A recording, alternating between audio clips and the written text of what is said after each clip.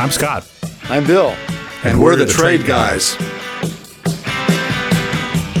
You're listening to The Trade Guys, a podcast produced by CSIS where we talk about trade in terms that everyone can understand. I'm H. Andrew Schwartz, and I'm here with Scott Miller and Bill Reinsch, the CSIS Trade Guys. This week on Trade Guys, we'll talk about the debate over China tariffs, and we'll talk about the reverberations the whole world is feeling over Ukraine. All on this next episode of Trade Guys.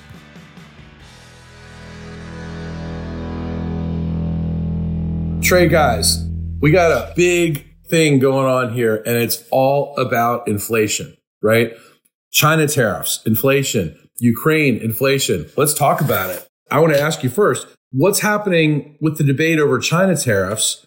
Some in the administration want to drop the tariffs, others don't. And this is all reportedly to try to address inflation. The thought is that if we lower our tariffs on China, consumer goods will be cheaper. What do you guys think about all this? Well, first, there's a wonderful piece out just this week by our old friend Ed Gresser, who I think we've had on the program in the past, who talks about explicitly tries to quantify the effect of tariffs on inflation and also what happened. And quoting other people's studies and his own analysis, he indicates an effect on inflation somewhere between 0.3% and 1.3%.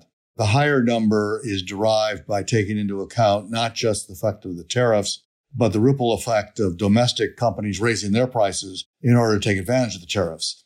So if tariffs on steel go up, that makes foreign steel more competitive. What happens then is the domestic producers raise their prices too in order to make more money. I mean, that's sort of the point. The competitiveness point, you want your company to do better, so you create basically a shelter so they can do better. If you factor in those price increases, Ed estimates it's closer to 1.3% inflation, which, if inflation is 7%, that's not a small chunk, but it's not the whole story. And I think most economists would say if you got rid of the tariffs tomorrow, it's not going to make that big a difference on inflation. First of all, because the big increases that we were just talking about before this program started are on food and fuel. And the tariffs are not on food and fuel for the most part or entirely. So why is Janet Yellen saying removing tariffs could help ease inflation? Scott? I think they would to some extent. I think Bill's point and what Ed Gresser's analysis shows is that it's not the whole enchilada, but it is a factor. But you have two other things to consider. One of them is the policy that got us into these tariffs in the first place. This was really done through the Section 301 process to try to correct some anti-competitive behavior on the part of China, which, to the best of my knowledge, has not yet been corrected. There's a reason we got into this, that we haven't resolved the problem we set out to fix by imposing the tariffs. But second, the tariffs are taxes, of course, and all taxes have a distributional effect. And often tariffs hit the people you least want to tax. They often hit the people who are at the bottom end of the scale, who are buying imported goods for whatever reason. And so there are a number of arguments, all of which make the subject fairly muddy. But I think overall the point is, if you've got 7 or 8% headline inflation and you can reduce 1 percentage point of that, it may be worth the effort because you're going to have to do a number of things no matter what. Meantime, Congress seems to be continually irritated at China and is looking for ways to both enhance U.S. competitiveness versus China. And if they can punish China while they're doing it, they may be happy about that. Well, the third thing, of course, is that prices on enchiladas are going way up. Yes. And nobody likes that. Nope. I mean, I was telling you guys before we got on the show, we ordered a pizza for my 15-year-old the other day. Pizza and 8 wings, $45. Yeah, it's not going That's away. Insane. Food commodities, just look at the commodity futures market. You'll see many, many important commodities, corn, soybeans, vegetable oils, wheat, are at or near all-time highs. So it's tough. I would argue we're in the panic phase of this, caused by the war.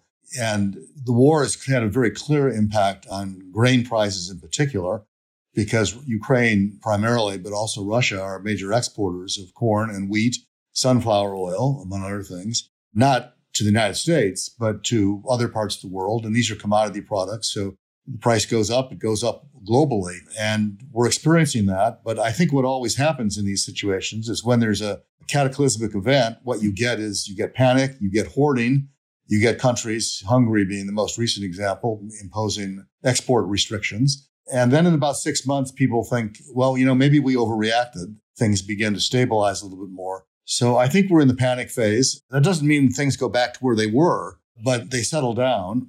And I think that's probably what we'll see. Keep in mind, too, that, that high prices are bad for buying pizza for your son. They're good for our farmers. Our farmers are going to have a good year this year, I think, assuming good weather. And that's not necessarily a bad thing. And they'll have a good year partly because you're going to be feeding more people in the rest of the world. And that's not a bad thing either. I have to say, going back one step, the Congress is kind of sending mixed signals on this issue because, you're right that there's a lot of China hawks and there's a debate over how tough we should be. At the same time, the Senate bill has a provision that would restore the tariff exclusions that were permitted in the Trump administration and would reestablish the process for more exclusions. So the bills kind of send mixed signals there. On the one hand, it's let's be tough. On the other hand, let's recognize really what Scott said, which is that the tariffs have not achieved their objectives in terms of changing Chinese behavior, and they've caused collateral damage. People need to look at the damage. I think what the administration has talked about, unfortunately, they've spent the last 8 months talking about it without doing anything, has been, can we eliminate the collateral damage, eliminate the tariffs that don't matter, that are just hurting Americans, but keep the ones that are actually having an impact on China, particularly those that attack items where the Chinese are subsidizing or engaging in other unfair practices. That's been on the table at least since last summer. And there are some signs that the debate's kind of coming to a head right now inside the administration, but it's very clear there are different points of view about this. And some of them talk inflation. If you listen to USTR, they're not in the same place on this. Well, right. So Catherine Tai is not for rolling back these tariffs. It appears not. And she also appears not to be very excited about reinstituting a broad exclusions process. She went back and restarted the exclusions process for, I think, about 500 items, and they ended up approving them for, I think, 352. But the original list was like 2,500. So drop in the bucket so far. And in the end, there will be an administration position and the president will decide. But it's pretty clear that she's not excited about going back because she thinks that it will reduce our leverage in talking to China. On the other hand, she's also said publicly, we're not really talking to China right now. It's not clear to me where this is going to go. Up on the Hill, there seems to be some bipartisanship, some rare acts of bipartisanship. Republicans, despite tough talk on China, are lining up behind the Senate package that was crafted by the Finance Committee leadership, Ron Wyden from Oregon and Senator Mike Crapo from Idaho. This legislation would award tariff exemptions to more than 2,200 imports that were instituted under President Trump. They also have in this bill the directive to reopen the exemption process. It's going to be interesting to see how this plays out because that provision which was very important for Senator Crapo, who is the senior Republican on the Finance Committee. That provision was instrumental in getting enough Republican votes to pass the bill in the first place. The package that you just described by itself passed the Senate 91-4. So it was bipartisan. And the total bill passed with 68-32, I think. And so they got, well over 10 Republicans to vote for it. That was in significant part because of Crapo and this provision. So I think if the House insists on getting rid of it, they do it at their peril. And it'll be hard to get Republican votes for the conference report, if this is missing. The issue will be the price for keeping it in, because if the House is smart, what they'll come back with is to say, well, we added a whole bunch of things to our bill, like tougher anti-dumping countervailing duty rules that would affect China, and the outbound investment review provision that we've talked about before, and getting rid of the de minimis tariff exclusion for China. So, yeah, we'll take your exclusion process if you'll take all of our stuff.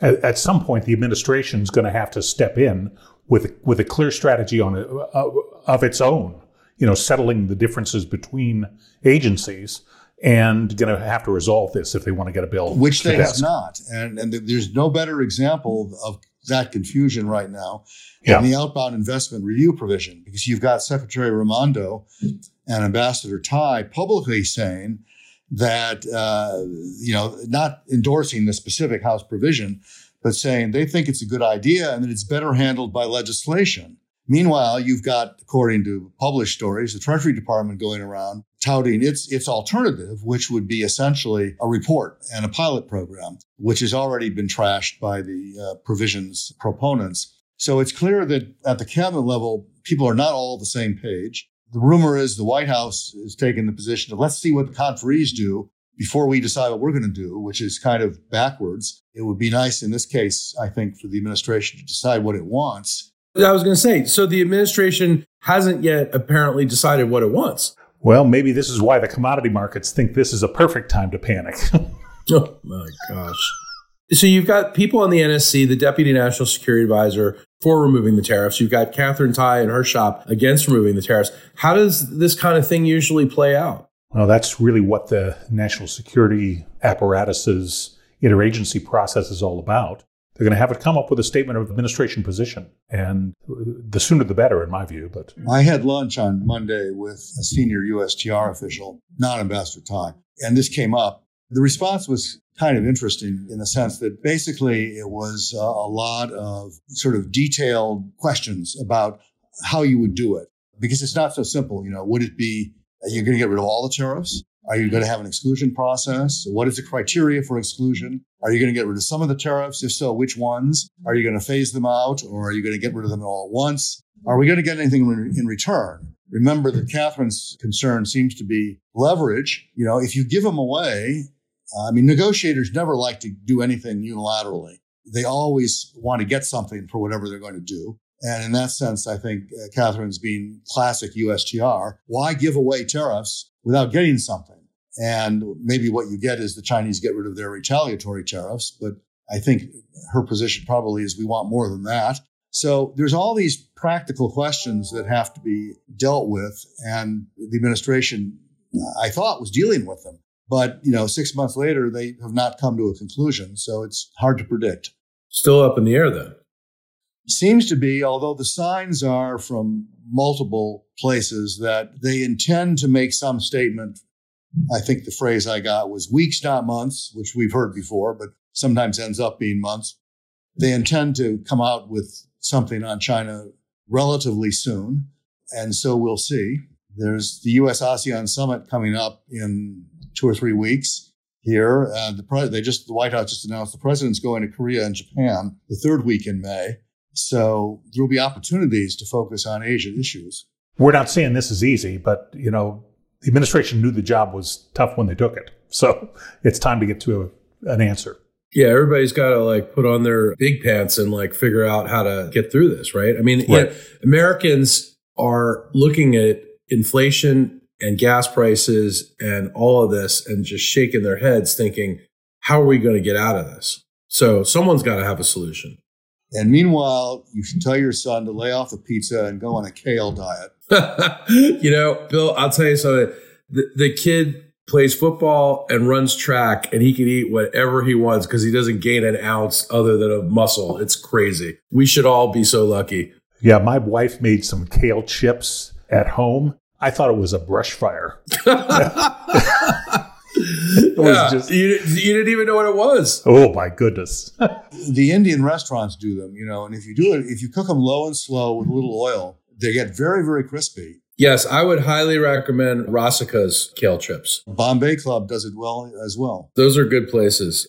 Speaking of global issues, poor Ukrainians are reeling, but the world is reeling from this war that Russia is waging on Ukraine. Guys, I don't even know where to begin here. But there's a lot of discussions at the IMF, the World Bank meetings. Brussels is preparing a new tranche of sanctions, which could include oil sanctions. We've discussed on recent episodes, energy sanctions like this seem a clear next step to take in order to accelerate pressure on Russia. But what are some of the risks of pursuing energy sanctions against Russia?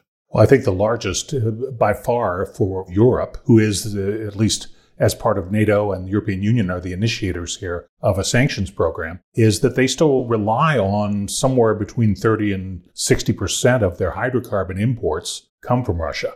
So there is no obvious replacement for that. There's a lot of efforts to find alternative sources. You can find substitutes or alternative sources for part of that, but nowhere near all. So that's, I think, what has limited the response to date. They talk about smart sanctions. I don't know if that means the ones we previously were doing were stupid, but it's not clear to me how intelligence plays much of a factor given the scope or the scale of what needs to be replaced if you really want to completely suspend purchases of Russian hydrocarbons. So that part doesn't make sense. But for me, the two critical issues are energy and food.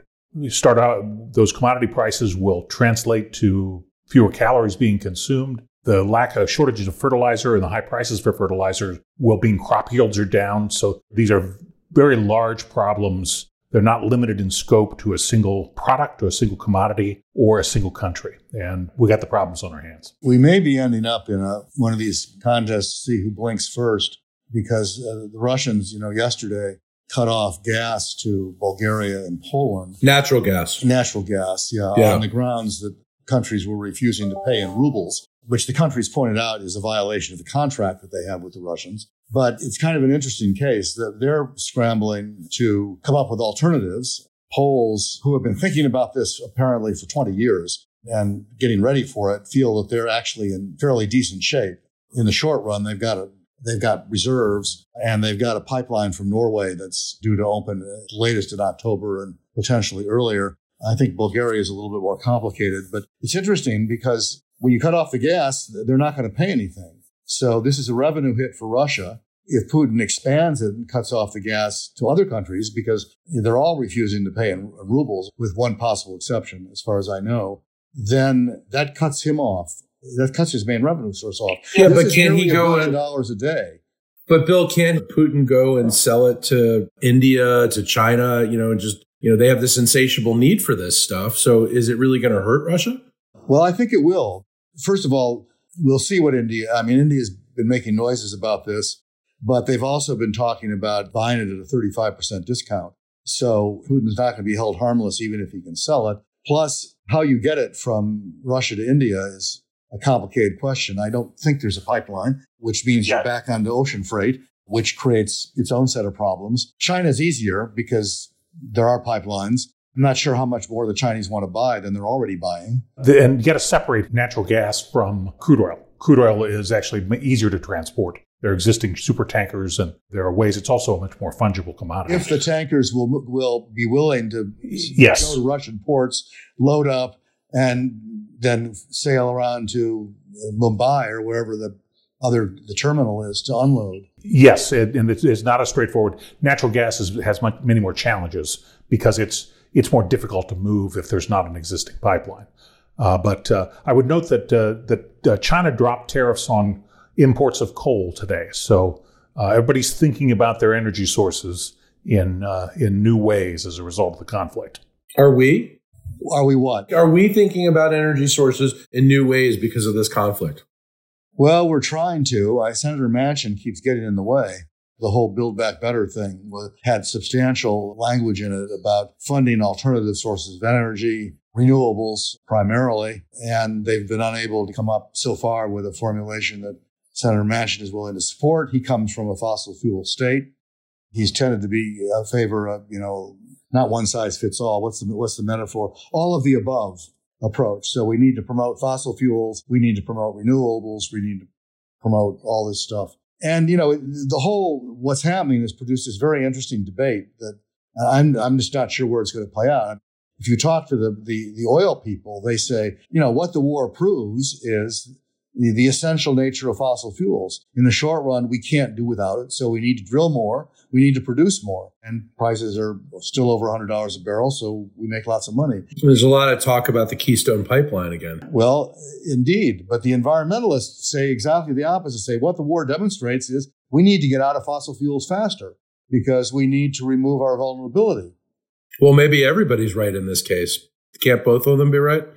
I think so. And if I were going to fault the administration for one thing, it's that they have remained relatively hostile to the industry, both the natural gas and crude oil industry, where it was probably a good time, given the changed circumstances in the world, it's a good time to sit down and understand what the industry actually needs to increase production. And yes, if you want to get to net zero, those are admirable goals. If you have an energy transition in mind, but that timetable has to be dictated by reality and real events that are going on. And so making commitments, particularly natural gas exports to Europe, that the industry rightly says, hey, nobody talked to us about whether this was feasible and what it would require. So I think there's an opportunity here that's been missed. If anything else, we all know that it's a different world. But the industry experts are industry experts for a reason, and they can help you understand what the scope and size of the investment budget is, what kind of commitments are necessary to deliver what is really a plentiful supply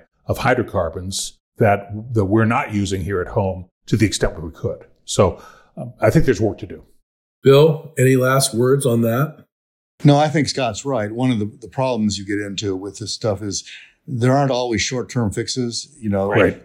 There are some existing, looking at oil wells that are where production can be increased, or old ones that can be reopened. And there were, I think, three of I don't want to say smaller because none of them are really small, but three of the companies, not Exxon, not Chevron, but three of the other companies that earlier this week announced they were going to ramp up production, which is probably a good sign.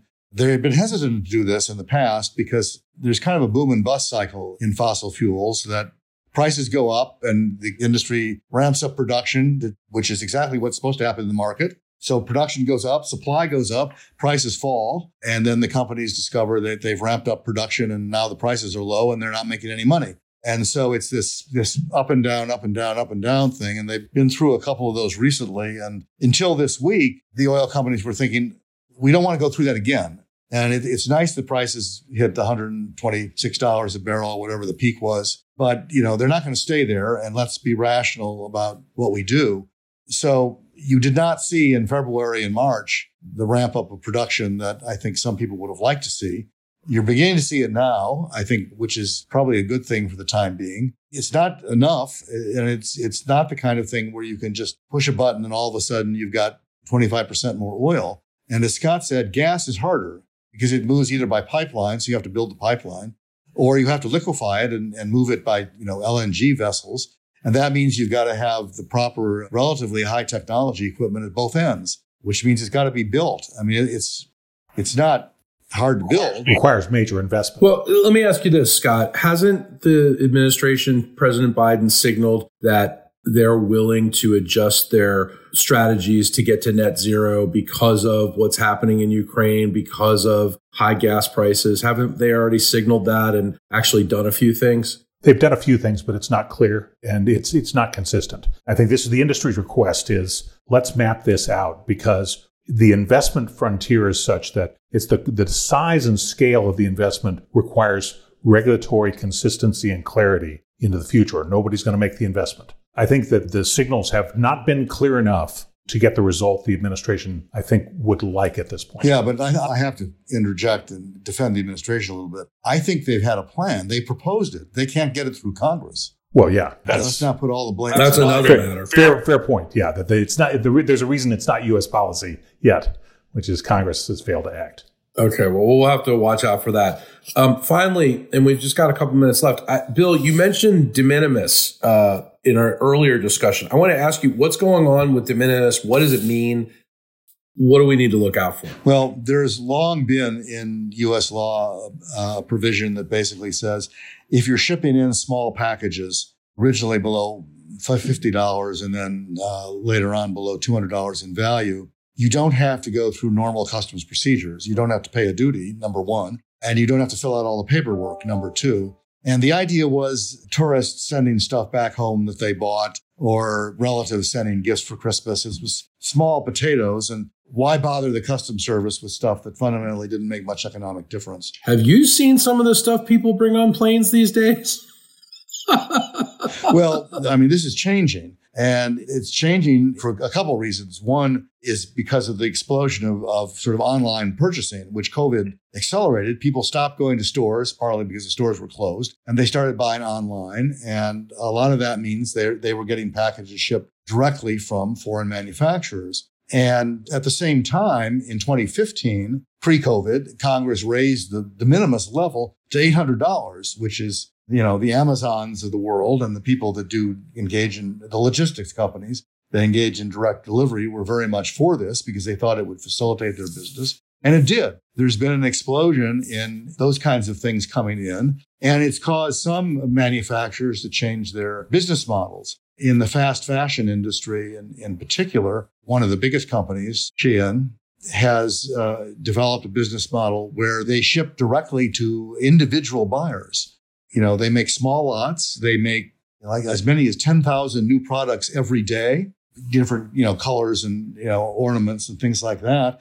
But they've gotten now into the business of small shipments going to individual buyers rather than large shipments going to retail stores. And that means there's been an explosion in these shipments, and apparel duties are fairly high. So if you can come in zero duty because you're below de minimis, you become a very, very competitive manufacturer.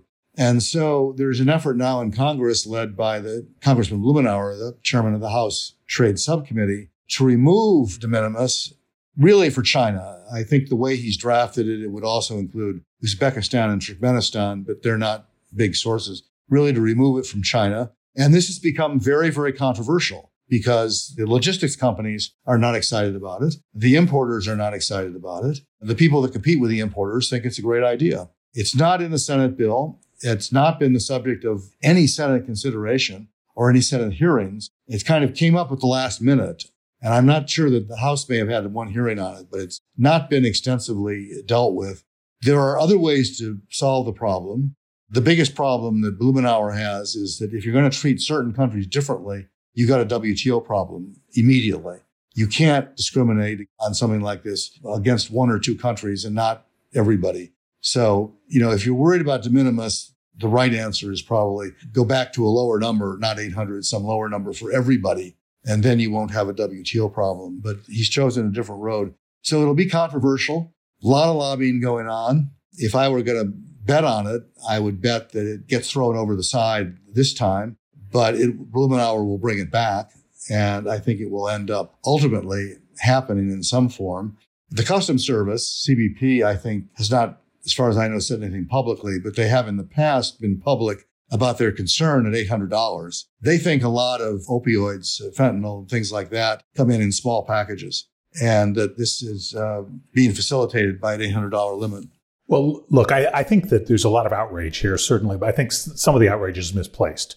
Let me point out that fast fashion was not created by de minimis. Fast fashion, not that I know much about fashion, for me, when I make a fashion statement, I put on my wingtips. So, just looking at you, Scott, I can see you're not a fast fashion man. Yes, that's pretty obvious. I think he's pretty darn stylish, but that's just me. I do what I can. I'm always I'm the grateful. one with the shirt and tie today. I just want to note that for the record. You sure are. I'm grateful this is an audio-only podcast. Yeah. But having said that, look, fast fashion pre-existed, and the purveyors have just found a simpler way to get the goods to consumers that the consumers want here by using the de minimis provision.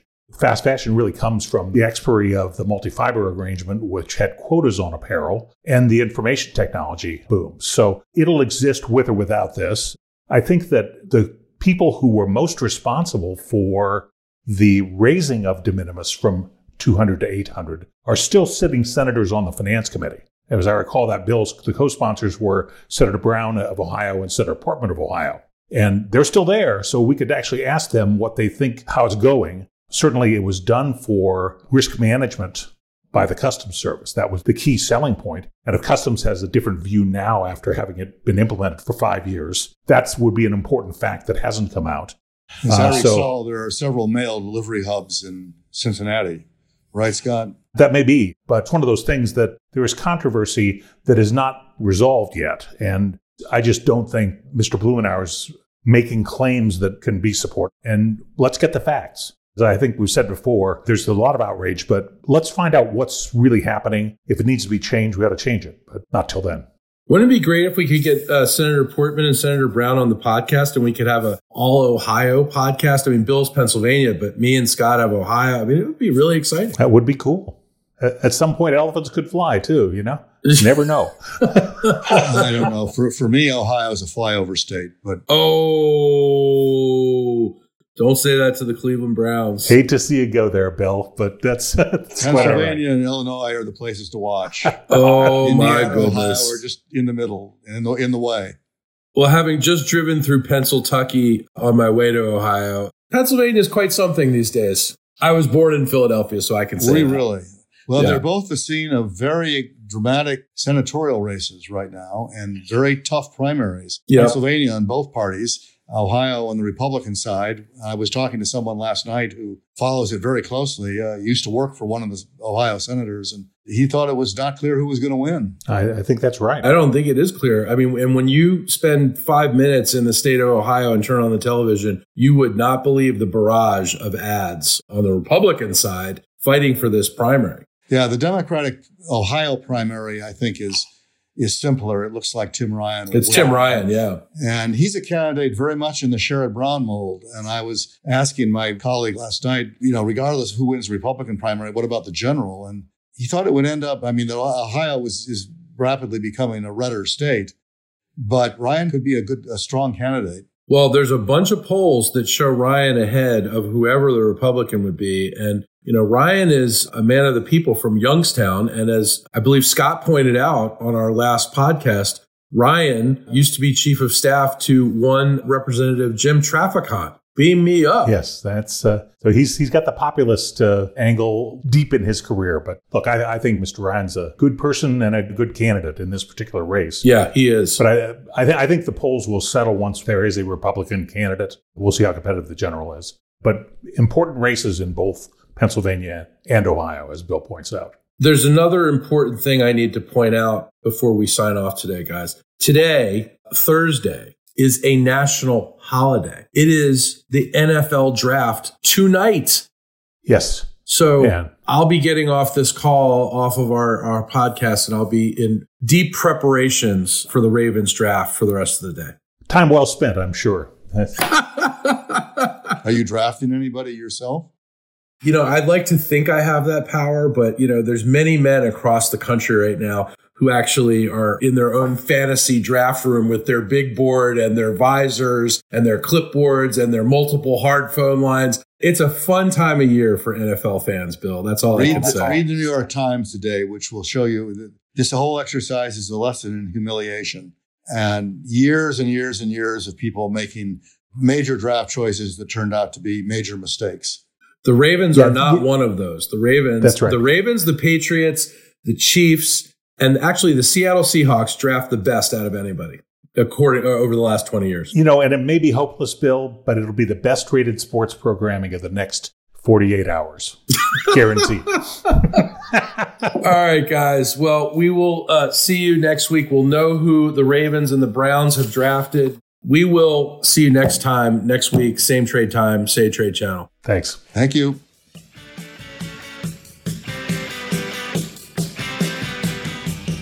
To our listeners, if you have a question for the Trade Guys, write us at tradeguys@csis.org. That's tradeguys@csis.org. We'll read some of your emails and have the Trade Guys react to it.